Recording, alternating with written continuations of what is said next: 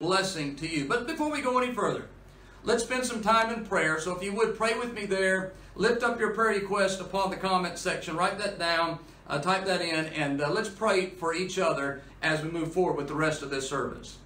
Lord, I want to thank you tonight that we can spend this time, this hour, in the study of your word.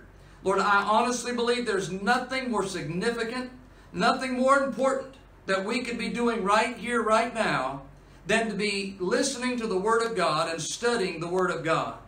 I read last night again where the psalmist said, I esteem thy word more than my necessary food, and that he loved thy word more than gold or silver. Lord, I say amen to that. Thank you, Lord, for your word which liveth and abideth forever. Thank you, Lord, that your word is the bread that feeds us spiritually. And you said man shall not live by bread alone, but by every word that proceedeth out of the mouth of God shall he live. May you bless our time of devotion, our time of Bible study, Lord, tonight as we try to record this and get it out there to our church family and to others, Lord, that are joining with us. That's our extended church family. Lord, I pray for your blessing upon the lesson and pray for your blessing upon what you put upon my heart to share with everyone listening. And Father, I pray it'll get in the ears and into the eyes of those, Lord, that you want it to. And Lord, may you be blessed by it. May it bless us as well. And Father, we lift up our needs tonight, our prayer concerns, whatever may be in the comment section below, or what's upon all of our hearts, unspoken requests, things that you know about between us and you, Lord. We just lift up our needs tonight, including our nation, including our churches, including our leaders, including those that are affected by this virus and all that's involved, Lord. We just pray for your hand of blessing and healing and protection. And oh Lord, I pray that you would draw us closer to you in our time of need, in our time of anxiety or despair or discouragement, whatever it may be.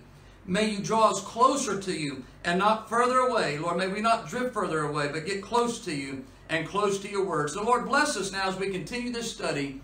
In Jesus' name I pray. Amen and amen. Like I said at the beginning, I'm excited about what I have to share with you tonight. Behind me is a chart that I've literally taken all over the United States, teaching prophecy and teaching a little about what I'm going to share with you tonight. Obviously, it's overwhelming. I don't know how much you can see there on the internet, and so don't be alarmed. I'm not going to cover every detail. I'm not going to cover hardly any of it tonight. I just want to give you a little taste, maybe a little tease, about where I believe some of our Bible studies are going to be going over the next few weeks. This chart is quite long. I can't zoom in because of my limited capabilities with my camera, but the chart goes from one end of the wall to the other. And it covers the history of the world, from the Alpha ages, the very beginning of ages, to the Omega of ages, the last ages, and everything in between. And it's based on Scripture, and it's based on the Word of God. And so there's some of it that I want us to think about tonight. So I'm kind of excited. This is something that excites me and thrills me to be able to study these things and teach these things. Because here's what I believe. I believe that we are in the last days. And I believe that if there's ever a time that we need to be reminded that we're in the last days and what's about to happen in the world around us, it's now. We need to be reminded of the fact that God didn't leave us in the dark. He didn't just kind of take the earth and take all of us in it and punt the earth like a football out into space. God has a plan and a purpose for all the ages, including the time that we're living in now. So before we go any further with any of that tonight, one thing I will do, and I started to not do this, but I'm going to go ahead and do it, is share with you something that I think could be a blessing to you. I reversed the camera, so I hope you can see this tonight. But this is a great resource that I would encourage you to pick up. You can get online or you can buy it at a Christian bookstore. This is by Tim LaHaye, Charting the End Times. It's very inexpensive, and it's done in full color. And of course, like any book that I would recommend, I may not agree with every single thing in it. But if you want to know a lot about what I'm talking about in your own study, in your own spare time, I would encourage you to get a copy of this. Just like the chart I have up here, there's a large chart in the front of this book that's in full color. And it goes right along with what we're talking about. And it's all, again, based on Scripture. And he based this off another book that is one of my favorite books to read and to study. And it's written by Clarence Larkin. And that book is called Dispensational Truths. And it's a little bit more expensive than this one. But even Tim LaHaye dedicates this book to Clarence Larkin in the front of this book. And I would encourage you to get these resources, and so you can study in your own spare time and not just wait for a Wednesday or a Sunday to roll around to hear a preacher like me talk about these things. But you can learn them on your own time and study them for yourself with your Bible in your hand. So if you're looking to study more about these things, I would encourage you to get a copy of Charting the End Times by Tim LaHaye. And I hope you can see that there at home. And so tonight, I want us to take our Bible, and we'll begin by looking at one of the greatest chapters on this subject of signs of the times in the Bible is found in Matthew chapter 24. So if you would, if you have your Bible there with you at home or wherever you're sitting watching this, I would encourage you to turn to Matthew chapter 24. I'm not going to read the whole chapter tonight because it is a long chapter. It has 51 verses. But I want to start at the beginning, read a few verses, skip around a little bit. But again, even with that, I want to encourage you to read Matthew chapter 24 in your own spare time. Because this chapter tells us exactly where we are and where we need to be reminded of what the Lord's plan is for us and for the future of this world and for the church, the nation of Israel, is found in Matthew chapter 24. If you want to know if we're living in the last days, read Matthew chapter 24. Let's look at verse number 1 together. And Jesus went out and departed from the temple.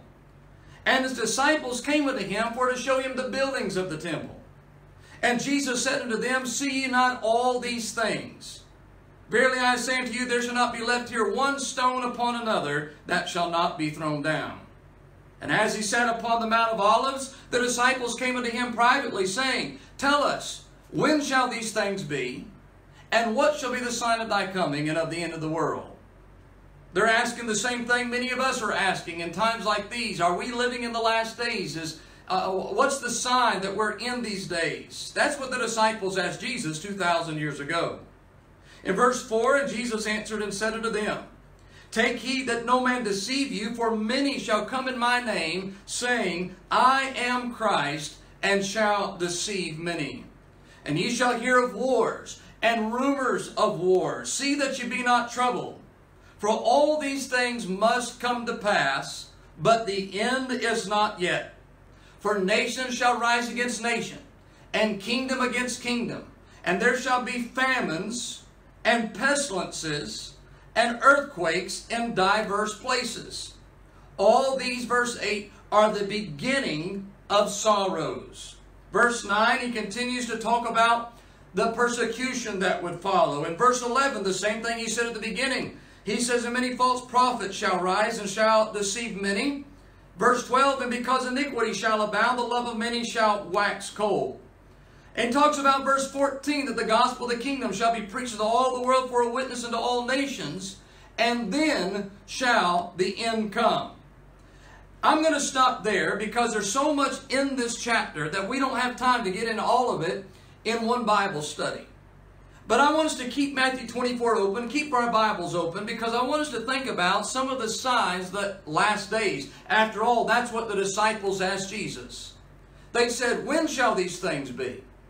And what shall be the sign of thy coming and of the end of the world? Some people say that's two questions. I've always viewed that as three separate questions that are very, very much connected with one another. When shall these things be? What shall be the sign of thy coming and of the end of the world? Here's what we know tonight. Jesus gives us a blueprint of the last days in this chapter alone. Now this chapter stands out from many of the other chapters about the last days, but there's many chapters and many passages in the Bible that deals with the last days. This is just one of them. Many books in our Bible deals with the last days. For example, you can see on the chart behind me, there it talks about the prophecy of Daniel and Revelation. Daniel and Revelation go hand in hand, two books that you need one to understand the other. They complement one another. It's like a hand and a glove. They fit together. Daniel helps to explain Revelation. Revelation helps to explain Daniel. But a lot of people avoid Daniel and Revelation. They say, well, I don't know what to think about all this stuff about a Colossus and all the imagery and things that are mentioned in Daniel. And what about Revelation? All those seals and the trumpets and the vials and all the things that are happening there. Well, some of that can be overwhelming. But that shouldn't ever lead us to the point where we just ignore prophecy. Because it's not just Revelation and it's not just Daniel that tells us about the last days. It is through and through our Bible. Our Bible tells us about the end times and the last days all through it. In fact, there's prophecies about the last days in Genesis. There's prophecies about the last days in books like the Psalms. The Psalms are full of prophecies about the last days. We get the books like the minor prophets. The books like the major prophets. We're talking Ezekiel and Daniel and Jeremiah, or books like Obadiah, Jonah, Micah, Nahum, Habakkuk, Malachi, all these little books that are called minor prophets. Many of them give us details about the last days. Many of these events have already happened. Let's be very clear. Everything that God says will happen, will happen. If God says it, it's so. If God says it, that settles it. If God says He's going to do it, He's going to do it. There's no reason for us to deny it or to doubt it. And if God says these things will happen, they will happen. No amount of trying to study eschatology is going to fix that or change that. No amount of books are written by authors or by professors or pastors or theologians is going to change one prophecy in Scripture. I believe it's the book of Numbers that says, God is not a man that He should lie. Neither the Son of Man that He should repent. Hath He said, and shall He not do it? Hath He spoken, and shall He not make it good? Meaning that God, as another place says, God cannot lie. God says it, He'll do it. And so all the events of the world around us are not catching God off guard. God has a plan and a purpose for the ages. In our chart that we have, again, I know that the camera can't see much of this, but the chart that we have begins at creation. And it follows the creation of Adam and Eve. And it follows from Adam and Eve the story of the flood and the story of the Tower of Babel. And it tells us the story of Israel and the covenant that God gave to Abraham, to Isaac, and to Jacob, to Israel. It follows the wilderness and their journey, Israel's journey in the wilderness, and the Passover lamb that becomes a type of the Lord Jesus Christ. And like a timeline, it continues until Israel goes into captivity, and they're there 70 years in captivity at Babylon. It's there where many of those Babylonian captives begin to prophesy and to write scriptures. And we read about some of them, like in Jeremiah and Daniel and others. And Daniel's given a vision of what will happen in the last days. He's given a vision of 69 weeks before the Messiah will come, and then a great week that stands out from other weeks. And in the biblical way of looking at it, those weeks, each day of the week represented a year. And so we find that the tribulation that will last for 7 years is called the 70th week. And we'll get into that another time. I don't want to overboard you with that information tonight.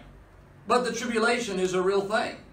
And the tribulation is going to happen, and the Bible calls it such. It calls it the tribulation. In fact, there's many descriptions for this time. It's called the day of the Lord in 1 Thessalonians 5:2. It's called the wrath of God in Revelation 14:10 and 19. Revelation 15:1 and 7. Revelation 16:1. It's called the hour of trial. It's called the great day of wrath. It's called the wrath to come. It's called the great tribulation in Matthew 24 verse 21, where our text was tonight. The great tribulation. It's called the tribulation in Matthew 24 verse 29. It's called the hour of judgment. Those events will happen. No matter how much we try to argue about when and where and all of that, it will happen. I had a man tell me, in fact it was yesterday, he said that he had written a book and was trying to sell me on the idea that God had opened up the seals. If you remember, in Daniel it says that the book was sealed to the last days. And he said that God had specifically opened the seal just for him. I'm not making that up. This man messaged me with this information. And he said that God told him, for example, those seals in Revelation, the first seal, the white horse seal, he said that's when 9/11 happened in our nation's history. And I read on and listened to his story, and I eventually just had to delete the whole thing because it's full of nonsense. For one thing, the church is still going strong. We might not be in a building tonight, but that doesn't mean that we're not the church, and the church isn't called out. We're still here tonight. We're still here. And in Revelation, we find the seals open up after the church is called out in Revelation chapter number 3. And so that's one of the signs we'll get to in just a moment. But I'm here to say tonight that God's Word is true. And as we take up more of this chart in the next coming weeks, one of the things I want to remind you, as everything has happened, we know that these events happened to the birth of Jesus Christ, the coming of Jesus Christ, and we know that He rose again after He was crucified, and we're getting ready to celebrate Easter and the resurrection of our Lord and Savior Jesus Christ. And we know that the church was in a mystery form. And the Old Testament prophets couldn't completely understand God's plan and purpose to use the Gentiles and to use the church age. And that mystery was given to the Apostle Paul. And he speaks about the mystery of the church, one of the 7 mysteries in the New Testament. And so it's in a mystery form, but we exist. We're here tonight. We are blood-bought children of God. And thank God He saved us, and we're now part of the time of the fullness of Gentiles that Romans chapter 11 speaks about, and we read about in other places. We are part of this, and we are now just about to this point here. You say, Brother Ben, how do you know that? Well, right after the resurrection of Jesus Christ and the birth of the church and the day of Pentecost coming upon the church, we read about that there's coming a time in which the dead in Christ shall rise first. 1 Corinthians 15, 1 Thessalonians chapter number 4. And that event is fixing to happen where the Lord Jesus Christ is going to come for the church. And until then, the church has been existing for over 2,000 years. Now, we don't know how long exactly because the calendars have been changed. And that's a whole other subject. But here's what I believe. We are closer than we think we are. You say, Brother Ben, how can you possibly know that we're closer than we think we are? Because the Bible gives us signs of the times. I can know tonight that we're right here, just about where the Lord's coming back. Now, I can't stand here and be a false prophet and tell you a date. In fact, in Matthew chapter 24, Jesus makes that very clear. And He says, no man knoweth the day or the hour the Son of Man cometh. Verse 36, but of that day and hour knoweth no man, no not the angels, but my Father only. Verse 42, watch therefore, for you know not at what hour your Lord doth come. In verse 44, therefore be ye also ready, for in such an hour as you think not, the Son of Man cometh. Verse 50, the Lord of that servant shall come in a day when he looketh not for him, and in an hour that he is not aware of. Over and over and over. The Lord says, no one will know the day or the hour. I can't stand here before you tonight and say Jesus Christ is coming on May the 18th of 2020. I don't know that. Nobody knows that. But here's what I do know. His coming is close. His coming is near. His coming is sooner than we think, not further away. How can we know that? Because God gives us these signs of the times. And we can be looking for these signs that God gives us in His holy, precious Word. I think about a chart like this, like I said at the beginning, can be a little overwhelming. But it reminds me of the map that's in like a mall, for example, or an airport. For me, it's usually like the mall. And my wife will split up with me going shopping in the mall, and she'll say, Ben, I'm going to go over to Bath and Body Works or something like that. I don't want to go in there. So where am I supposed to go? I find some place in the mall to go to. And I don't know exactly where to go, so I wander around. And then I'm thinking, okay, I know my wife said that she is at Bath and Body Works. Now, how in the world do I get there? And so I do something that most of us men don't like to do. I look at a map. And I'll go find, usually at the entrance of a mall, will be a map that is there behind plastic or behind glass. And on the map, it'll say something like, you are here. And there'll be like a little arrow, maybe a red arrow or something there that says, you are here. And then it'll tell you where everything else is in relation to where you are. Folks, I'm so glad to know that once I find that arrow, I can find my wife in the mall. But even greater than that, God tells us we can know where we are in relation to everything else before us and everything else after us. God didn't leave us in the dark. He gave us His book, His Word, His Scripture, so that we can know exactly where we are in relationship to the events of the world around us. And remember, none of these things catch God off guard, even though it might surprise us. So let's talk about a few of these signs tonight of the times. And I can't get into all of them. We'll take that up next Wednesday night, whether we're able to meet back in the church or do something like this again. We'll take it up again there. So I'll give you a few of them tonight. Before we go any further, let me share a couple of these thoughts with you. Revelation chapter 19, verse number 10. You ought to turn there if you have your Bible with you, or write that down. Revelation 19, verse number 10. That verse says this. It says that the testimony of Jesus is the spirit of prophecy. That means that we shouldn't be afraid of prophecy. We shouldn't be scared of it. Just because there's false prophets out there, just because there's people out there that are trying to make money off of people buying their books and buying into their hype about what their visions and the revelations they believe that God has given them outside of Scripture, should not shake our faith from the fact that the Spirit of Jesus Christ is prophecy. Prophecy is history written before it happens. History is His story. It's all about Jesus. From Adam all the way to the end of the ages, it's always been about Jesus Christ, and it always will be about Jesus Christ. It's to give Him glory and honor and majesty and power and dominion. It's His story. But history books are written after the events. But prophecy writes history before the events happen.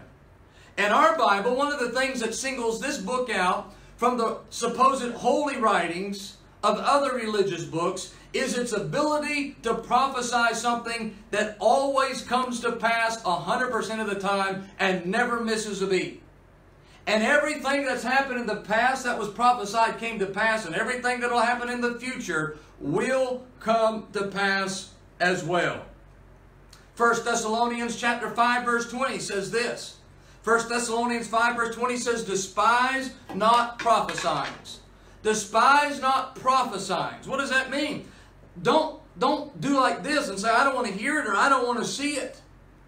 We ought to love it. That's a message of hope and comfort and assurance to know that God has a plan and a purpose for us and for the church and for the ages. And He's given us clues and given us details that we can understand if we trust God at His Word. You see, the suffering, the beginning of Jesus' earthly life, His ministry, the suffering of Christ, and the glory of Christ that will follow are two totally different things. The suffering of Christ, Jesus died on the cross to suffer for the sins of mankind.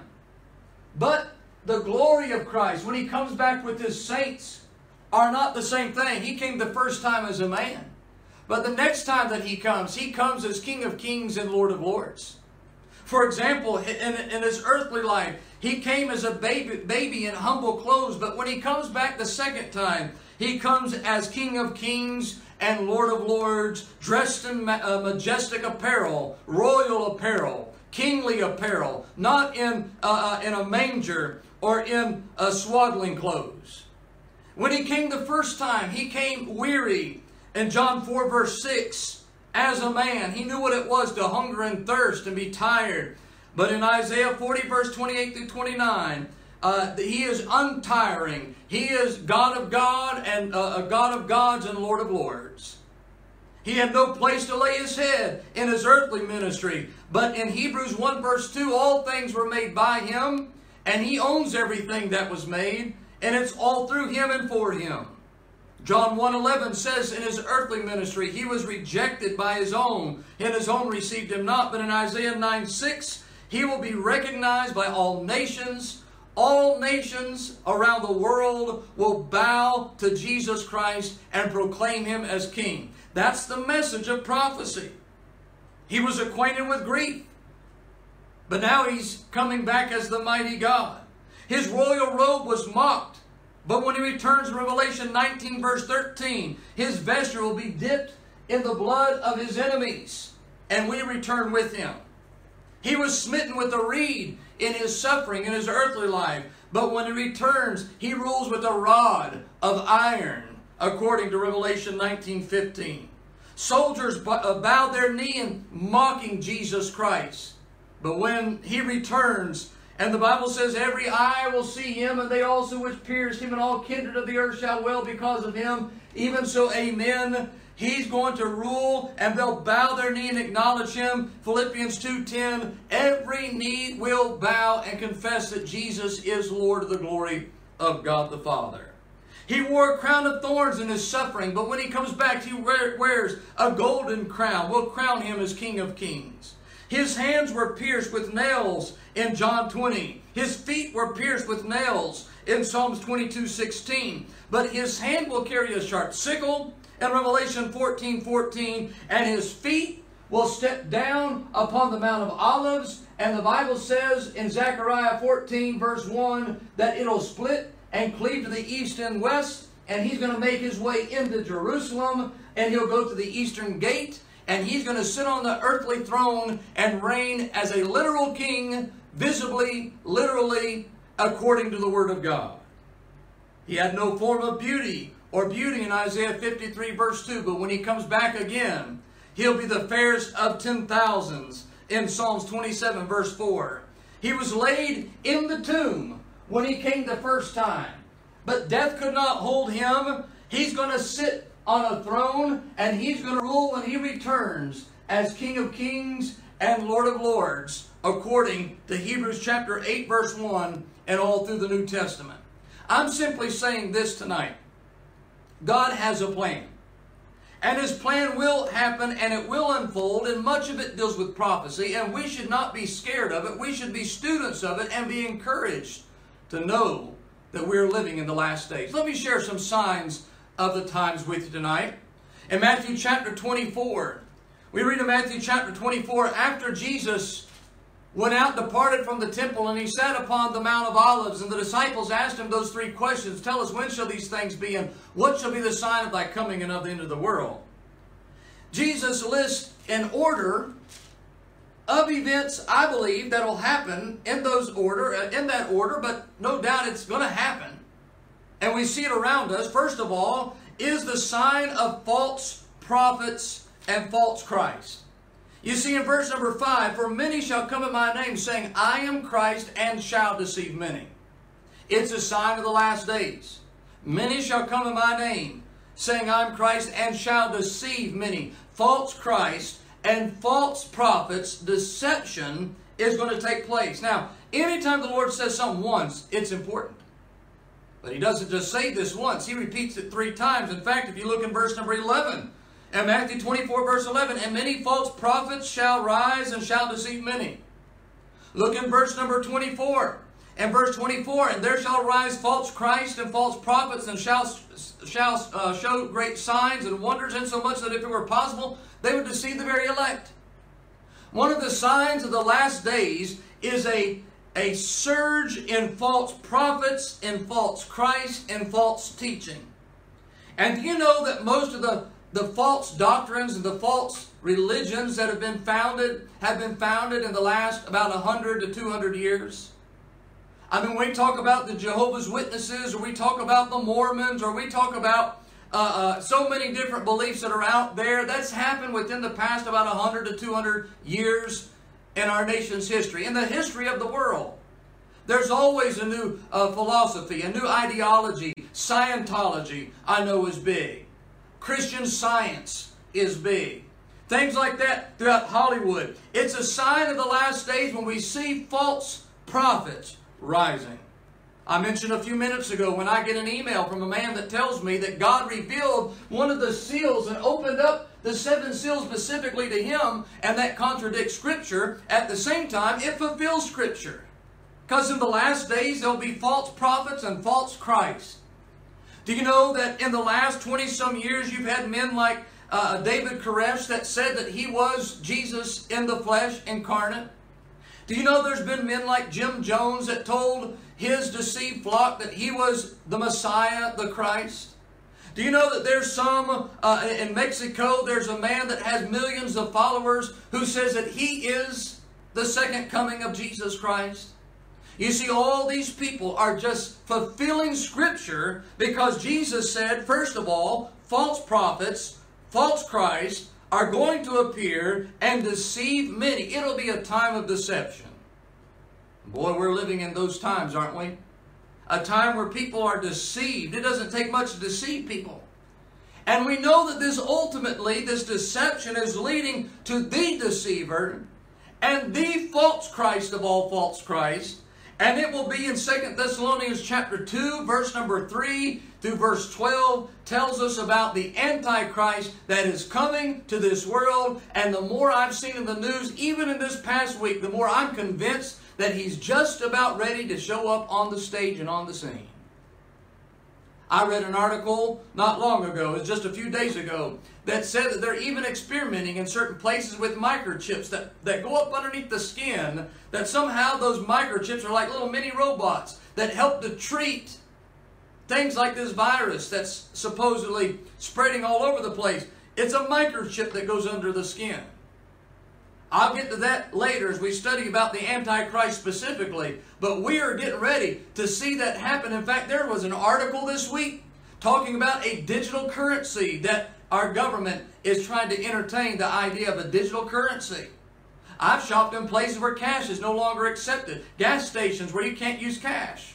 You have to use a number, a card. Folks, I'm simply saying the sign of false Christ is all around us, and false doctrine and false teaching, it's everywhere.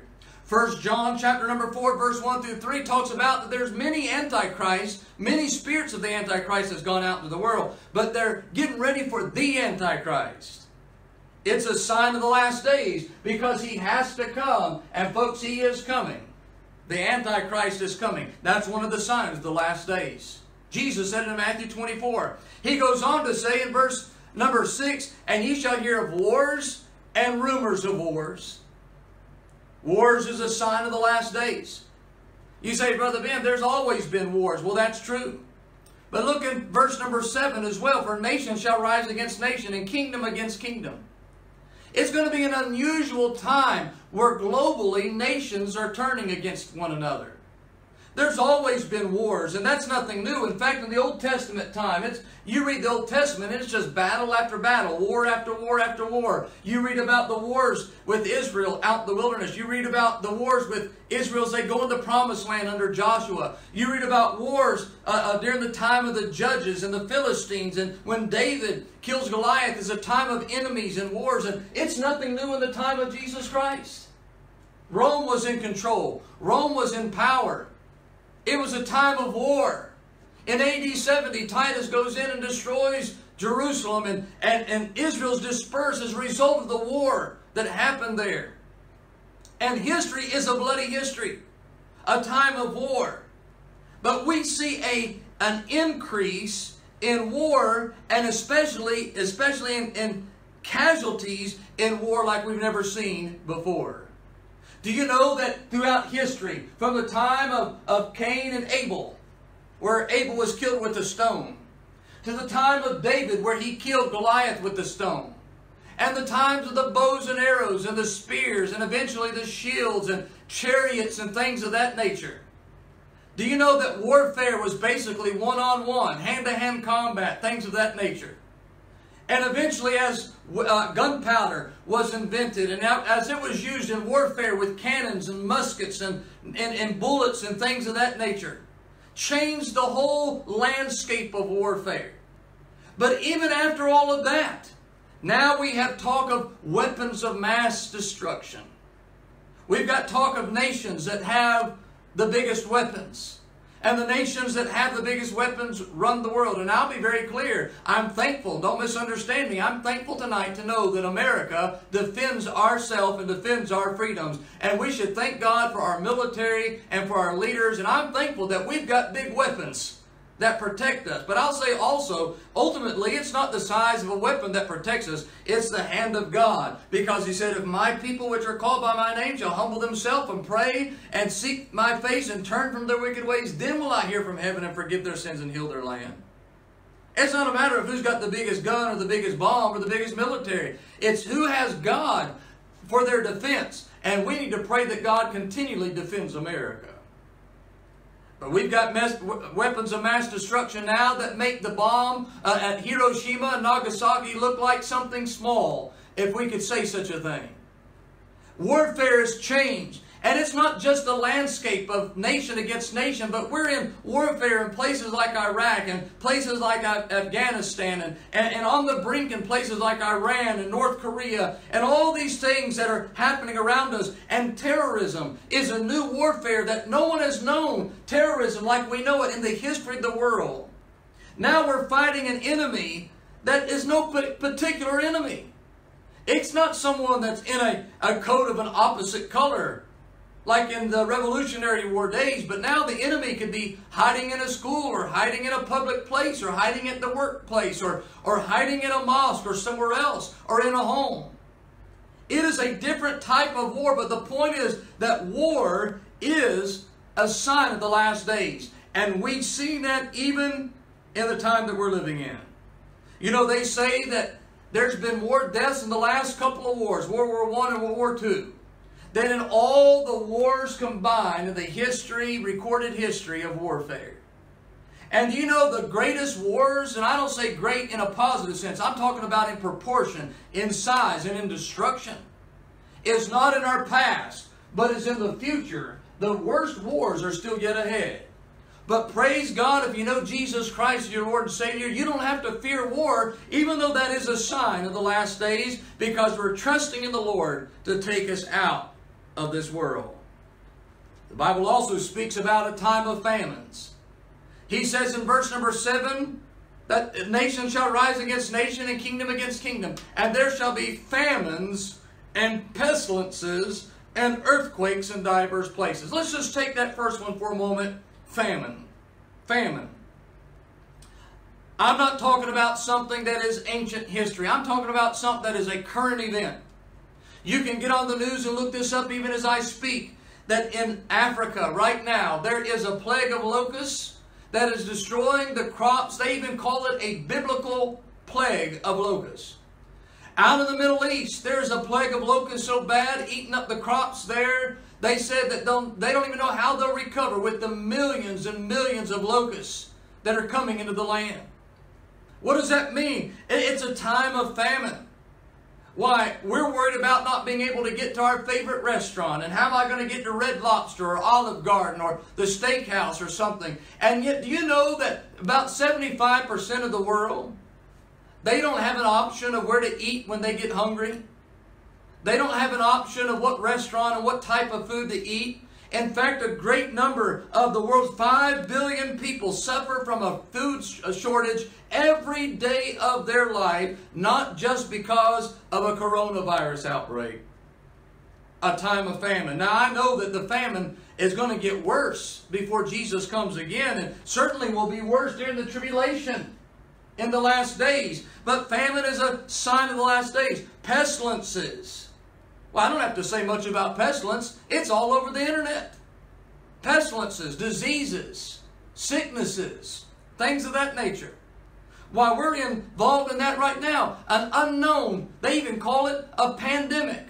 Not just an epidemic. It's global. It's in many countries around the world. People are getting sick. An unknown virus from an unknown source. I've heard all the arguments of what's behind it and everything else. The point still remains tonight that pestilence is a sign of the last days. And it seems like every time there's another one, there's one to follow. If it isn't, hoof and mouth something, it's bird flu something, it's swine flu something, there's something constantly going on that's above the normal sicknesses that spread that are seasonal. And it's taken the lives of thousands of people. There are other diseases like HIV and AIDS and things like that that they still don't have a cure for. The Bible says it'll be a time of pestilence. And we're living proof that the pestilence that we see in the world around us is a sign of the last days. I read an article today that said this. Doctors are saying that one person with this virus could potentially infect 59,000 people with that virus. You say, how is that possible?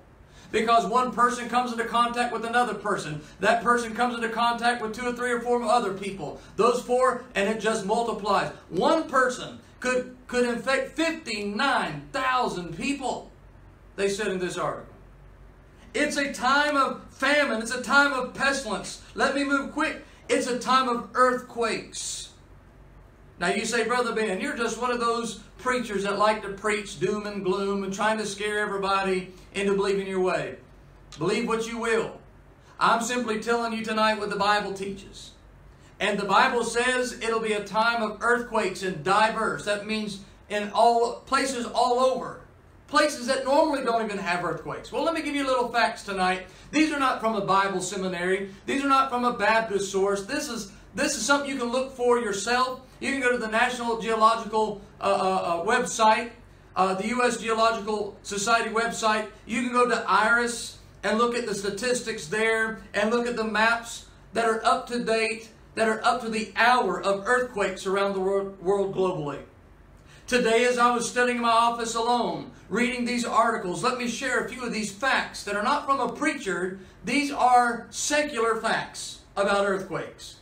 First of all, today there was an earthquake, a 7.5 earthquake in the Pacific Ocean. There was a tsunami warning, I understood, for Hawaii and other places because of the magnitude of a 7.5 earthquake in the Pacific Ocean today alone. That's not all. There was last week a 5.4 earthquake in Utah. It knocked out power and affected the lives of thousands of people. A 5.4 in Utah. Today there was or this week I should say, a 5.4 earthquake in Croatia. They said in this article that the earthquake that just hit in Croatia is the strongest earthquake in their history in 140 years. 140 years they had the worst earthquake here recently. Do you know that on the news today, it talked about a swarm of earthquakes out in Oklahoma.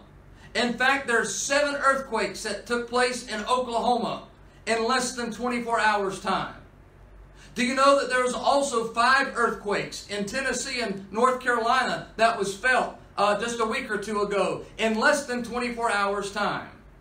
Do you know they also said in an article that seismologists are studying, I believe it is Yellowstone National Park, because they said that there is a pulsating going on underneath the surface in that park, a place they said the size of Chicago, that is pulsating at an alarming rate, and they don't know exactly why it's pulsating or what's going on. I'm simply saying tonight that earthquakes are like a sign. They're a contraction globally, getting ready for their birthing pains, getting ready for a delivery. And as the delivery, you say, what's the delivery? God's going to call the church out. And when the church is called out, Jesus Christ is coming to set up a new heaven and a new earth. And when He does that, until then, the earth is crying out, wanting to be delivered. Romans chapter number 8. And so there's earthquakes. In fact, the worst earthquakes on record have happened within the past less than 50 years. Less than 50 years. 5 of the greatest, most powerful earthquakes have been in the last 50 years in civilization. Jesus said, earthquakes in diverse places. Oh, I could bore you with a lot of statistics that I'm sure you don't want to listen to tonight. But we're talking about earthquakes that is so devastating, thousands of people are losing their lives. 3,000 people died in the 1906 San Francisco earthquake. Over 110,000 were killed in the 1948 earthquake in Turkmenistan. 5,700 deaths were reported during the strongest earthquake ever recorded in 1960 in southern Chile.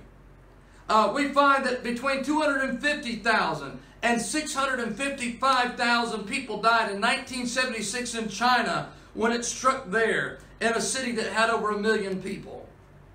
We find that in 2005, more than 80,000 people were killed in the 2005 Pakistan earthquake. Again in China, in 2008, 69,000 people were killed. Let's put that in perspective. I believe statistically, the death toll of the flu last year globally was something like 35,000. And you might correct me in the comments if I'm wrong on that statistic. But somewhere around 30-some thousand people from the flu. We're talking about one earthquake taking the lives of 80,000, of 90,000 people and above. And the Bible says that earthquakes were associated with the resurrection of Jesus Christ and His crucifixion. Earthquakes were associated with the birth of the church as they prayed together. Earthquakes were associated throughout the church history. And the greatest earthquakes that are yet to happen will take place after the church is long gone during the tribulation that's to follow. Earthquakes, Jesus said, in diverse places. Let me close just with these signs of the times. I've got many more I want to take up next Wednesday night.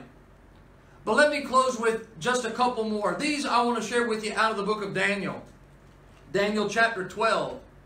Again, if you have your Bible, I would encourage you to turn with me to the book of Daniel so you can look at this for yourself. And you may have heard this before from another preacher or somewhere else, or read it for yourself.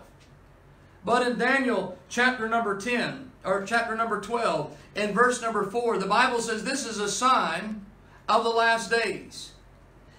God says to Daniel, "But thou, O Daniel, shut up the words and seal the book, even to the time of the end." Boy, we're just about there. The time of the end. Signs of the times. "Many shall run to and fro, and knowledge shall be increased." Now, if I didn't know my Bible was true for anything else, I believe I would know it's true and the prophecies are true just for that prophecy alone. Two things that Daniel is given as a prophecy of the signs of the last days. He says, many shall run to and fro. That's a biblical way of saying people will travel in a way that they've never traveled before. Now, for you sitting at home thinking about this, I want you to think for just a moment about how we are living right here, because that has been fulfilled in our lifetime. We've seen a great increase in this, but also in the past 150 years.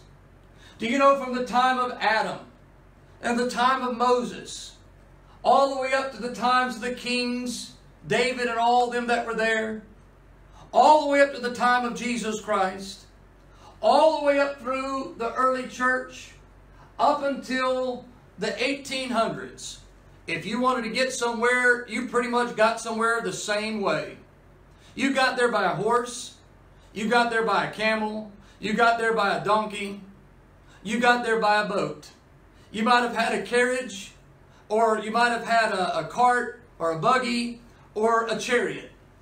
But traveling for thousands and thousands of years was absolutely the same way.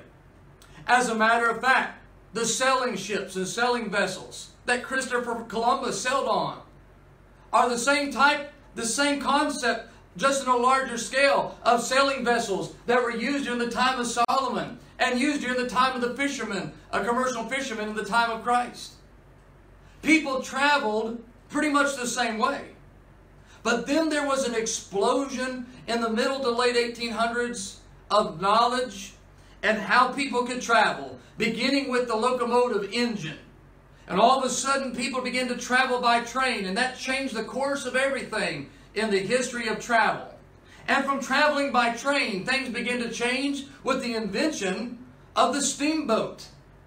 And now all of a sudden, you can use steam power to power boats, paddle boats, along the rivers and other places. And then we had an increase of travel by the invention of the car, the automobile. And all of a sudden now, people that were able to afford an automobile, well, they only went a few miles an hour.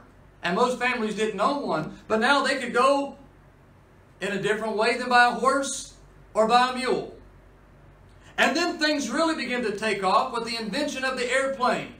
And you know that the airplane, the Wright brothers, when they took their first flight in 1903, think about that, 1903, mankind left the ground and soared with the birds for the first time in human history. And from 1903 to 2020, we have seen travel to the point where man has been able to get into space and even to the moon and beyond. Now there's talk of getting to Mars. You say, how is that possible? Daniel said one of the signs of the last days is men shall run to and fro.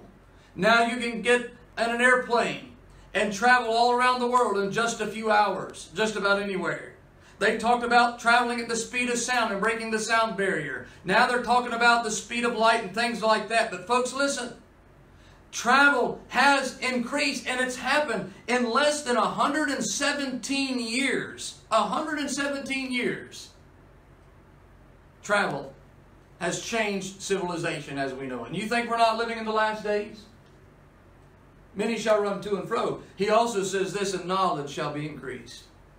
I'm saying that while I'm talking into a camera, an iPhone, that is recording my voice, that is putting a digital image on the internet.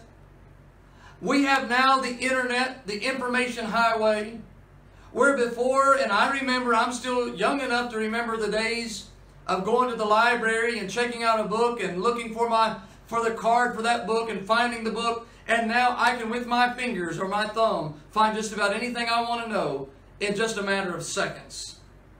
We've got technology that has changed to the point now where we've got microchips, and that brings up, going back to the Antichrist, the sign of the last days, the Antichrist, and microchip implant technology is something that is not only talked about and believed, but is something that is a reality, and they're putting it in our pets, and they're experimenting with prisoners and other human beings.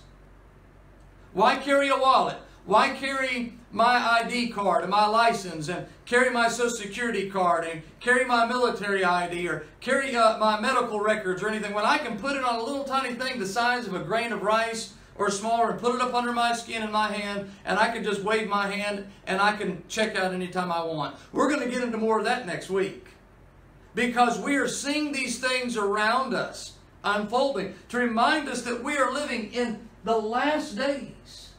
The last days. Now I'm going to close with this.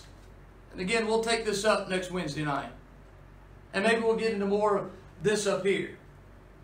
But I want to close with this. The return of Jesus Christ. What we call the imminent return of Jesus Christ. Is not something that Baptists sat around and thought up and came up with this idea. It's not a bunch of seminary students or professors that came up with this idea. This is something taught in the Word of God. In the New Testament, we see it taught over and over again in the early church. They believed and lived their life in such a way that they believed Jesus Christ could come back at any given moment. The Apostle Paul said it's a mystery. I speak of this mystery of Christ and the church. He said, I show you a mystery. We shall not all sleep, but we shall all be changed. In a moment, in the twinkling of an eye, the dead in Christ shall rise first. Then we which are alive and remain shall be caught together with them in the clouds to meet the Lord in the air, and so shall we ever be with the Lord. The early church believed that to the point where every day they lived, they believed that could be the day that Jesus is coming back again. Here we are 2,000 years later. And I know some of you may sit there and say, Brother Ben, preachers have been saying this for hundreds and thousands of years. Well, I want you remember in 2 Peter chapter 3, that's another sign of the last days we'll get to next week. But as scoffers denying the coming of the Lord. His coming is sooner now than it was back then. But it doesn't mean He's not coming. He's coming. If you have paper, I want you to write these down and I'll be through with this. John chapter 14 in verse 2 through 3. John 14 verse 2 through 3. 1 Corinthians 1 verse 7. Philippians 3 verse 20 and 21. 1 Thessalonians chapter 1 verse 9 and 10. 1 Thessalonians chapter 4 verse 13 through verse 17. 1 Thessalonians chapter 5 verse 5 through 9. Titus chapter 2 in verse number 13. James chapter 5 in verse 8 through verse 9. Revelation chapter 3 verse 10. Revelation 22 verse 17 through 22. And there's more. But these are just a sample of verses that prove that they weren't waiting for the world to get better and better for Jesus to come back again. They knew things were going to wax worse and worse, one of the signs of the last days. But they lived with every day with the thought that Jesus could come back today. I don't know if you're ready or not, but I hope you are tonight.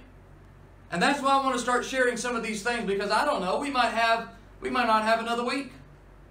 We may not have another opportunity to have a service like this. We may not have another church service ever again. Jesus could come back before this night is through. And if He does, are you ready? Are you prepared to meet Him? I don't set dates, but we'll see more of that even next week. Jesus said you can look for the signs, just like summer is drawing nigh. Outside the doors of our church, you can see buds popping up on the trees. Flowers are starting to bud and spring forth. And Jesus said you can look and see the signs and the seasons to know that summer is nigh. The coming of Jesus draweth nigh. When you begin to see these things coming to pass, don't despair. Lift up your head and look, for your redemption draweth nigh. We're going to get back into this next Wednesday night.